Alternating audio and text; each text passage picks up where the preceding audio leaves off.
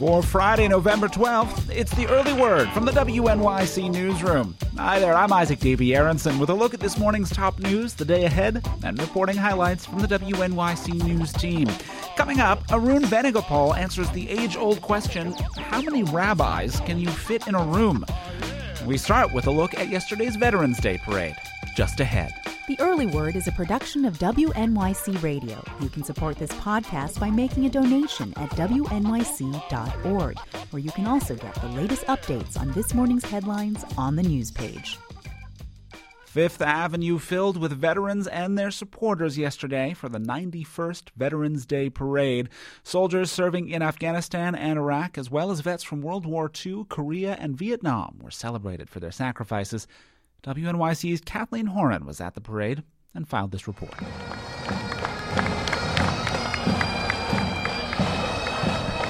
It was sunny, great parade weather, especially for November. There was also a sizable turnout. Certainly not as well attended as, say, the St. Patrick's Day Parade, but guesstimates have it at tens of thousands.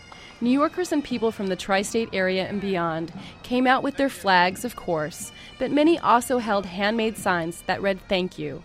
Carol Allen and her family have been visiting the city this week from Florida. These are all the young people that are depending on our country, and they could be doing so many other things. They don't have to be doing this. So it's just a wonderful, wonderful thing to see these people. They're our youth. She was one of the many people along the parade route who got choked up as they expressed their appreciation. Army Sergeant Jennifer Ortiz is 26 and has already served 3 tours of duty in Iraq. She says it's her first time at the parade, and the show of support feels incredible. It feels great just for us to be recognized, to see that we have a purpose, I guess. Not everybody can do what we do. I love it. Sergeant Ortiz also works at a recruiting station upstate in Peekskill. She says one of the toughest parts of her job is convincing parents that the Army is a good career choice, despite the risks involved. Margarita Barrero is a mother from the Bronx whose son has already served 1 tour of duty in Afghanistan. I know how hard it is for a lot of people out there whose children are in the service now also. So I pay my respects. All you can do is let them know that you're behind them 100%, that you love them, and then you pray hard. Good Lord will have mercy and bring them back. Carmine Cedrone from New Jersey was among the oldest parade participants. He served in the Navy in World War II, and his 4 brothers served in other branches of the service. Right now I'm 88 years old, and I'm the only one left of the 4 brothers. And that's the reason I come, and I'm really looking for some of the fellas that I was with.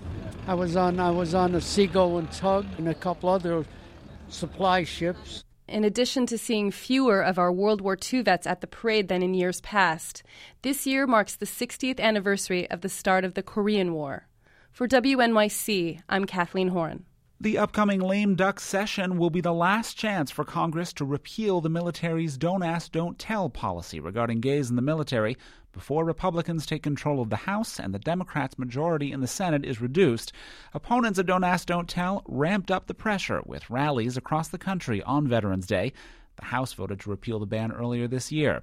Justin Elzy was the first Marine to be discharged under Don't Ask, Don't Tell. At a small protest in Times Square, Elzy said he hopes the Senate will use the narrow time frame to make history. If we are truly to call ourselves the bastion of freedom in Western society, I think it's time that we finally recognized equality for LGBT service members who are fighting and dying for their country. Elzy and other protesters say Senate Majority Leader Harry Reid must include the legislation in this session's agenda for the repeal to have a chance. After lengthy talks in New York, Secretary of State Hillary Clinton and Israeli Prime Minister Benjamin Netanyahu failed to break an impasse that has stalled Middle East peace negotiations. After multiple meetings over 7 hours, Clinton and Netanyahu said in a joint statement that they had a friendly and productive exchange of views and agreed on the importance of continuing direct negotiations. But there was no sign that the talks, which have been on hold since mid-September in a dispute over Israeli settlement building, might resume soon. A power-sharing deal in Iraq that ends an 8-month stalemate is already showing its fragility as the Sunni minority staged a walkout from the first session of parliament. The deal ensures continued Shiite domination, with Shiite Prime Minister Nouri al-Maliki continuing in his post, and gives Sunnis a role far short of what they want. New York Governor-elect Andrew Cuomo says more studies are needed before he can support the use of the controversial natural gas drilling technique known as hydraulic fracturing. Cuomo says fracking could potentially create a lot of jobs, but he wants to know more about the risks. And we don't have the facts. We have a lot of emotion, but we don't have the facts. And I would not do anything until the facts are determined by bona fide studies. He made the comments on WOR radio. Hydraulic fracturing uses a highly pressurized mix of water, sand, and chemicals to force natural gas out of hard-to-reach pockets of rock. Environmental advocates and city officials are concerned fracking near upstate reservoirs could pollute city drinking water. Meanwhile, Cuomo has chosen his running mate to chair his transition team and established a council of economic advisors. With Lieutenant Governor-elect Robert Duffy directing the transition, Cuomo says others on the team are City Congresswoman Nydia Velázquez, former state controller and erstwhile Cuomo political rival Carl McCall, and Republican Onondaga County Executive Joni Mahoney. Some local lawmakers are opposing Mayor Bloomberg's appointment of Kathy Black as the city's new schools chancellor. At a rally at City Hall, Brooklyn Councilman Charles Barron said Black isn't right for the job. The qualifications for chancellor is that you have to have a superintendent's license, you have to have 3 years of education, and you have to have a degree in education. She has none of that. Black needs a waiver from the state's education commissioner to allow her to assume the post. Barron says he's rallying support to oppose the granting of the waiver. Speaking at Veterans Day ceremonies, Mayor Bloomberg defended his choice. You need somebody that really knows how to manage, and this woman does. This is exactly the right person for the job. I'm thrilled that she is willing to serve, giving every kid in New York the kind of education we want for every kid all across America. The mayor said that Black will be supported by what he describes as a great team of educators as she learns the ropes of the job.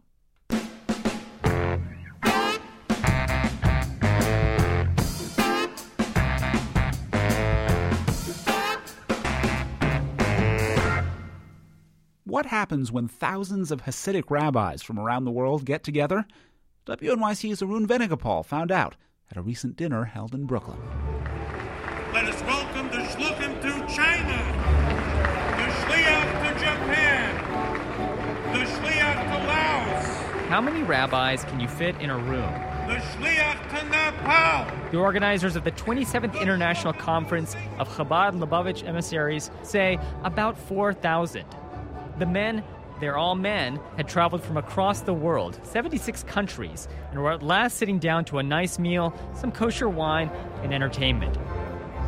The dining hall was enormous, one of the few rooms in the city that can seat several thousand at once. For this occasion, the hall was lovingly appointed and lit to a soft pastel glow. Above the stage was a big photo of the Rabbi Menachem Mendel Schneerson. The Rebbe, as he's known, led the movement for decades until his death in the 90s.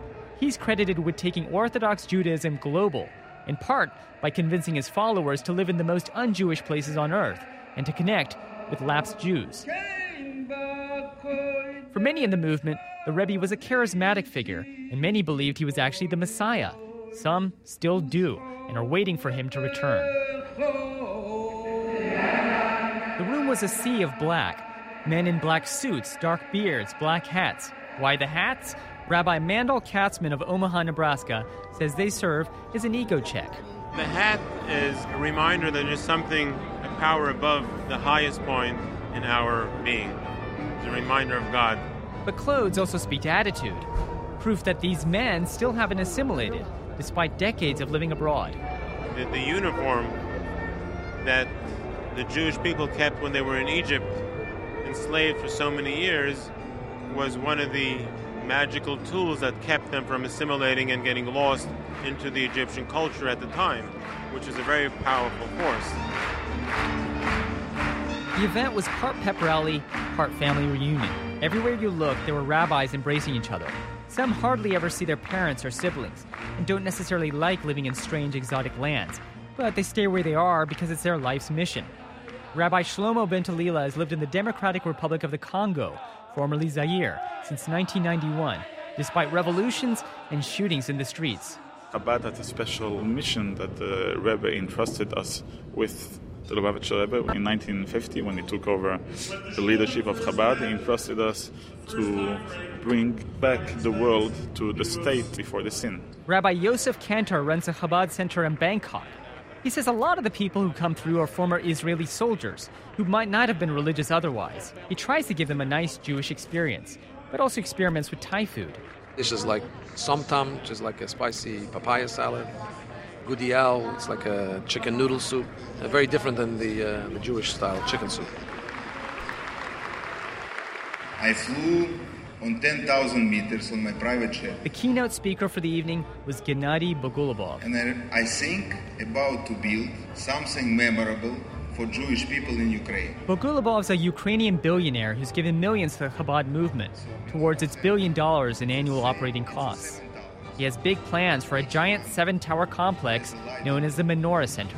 So all of the plane go from Europe to the east, we'll see 7 lights. And then the band started up, and all the rabbis in the room rose and with arms on each other's shoulders started dancing around the tables until the whole room convulsed. One dancer is Rabbi Mendel Popak, who has a big white beard. I come from Cape Town, South Africa, and I was sent there 35 years ago by the Rebbe himself. And it's wonderful to see how we're all pulling together to do the same mission. And the mission is to touch and to affect with love every single Jew. Finally, the music ended, and the announcer implored everyone to sit down. Most of them did, save for one rowdy bunch which just couldn't stop dancing. For WNYC, I'm Arun Venugopal.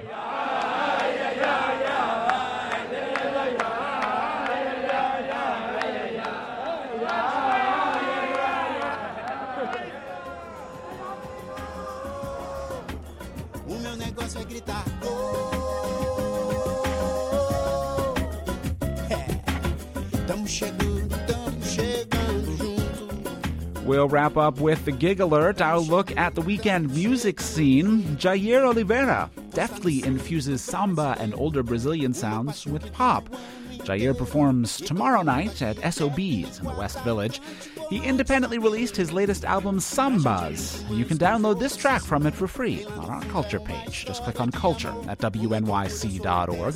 You can learn more about all the stories you heard here, download more podcasts, and go in depth with our reporters on the news blog.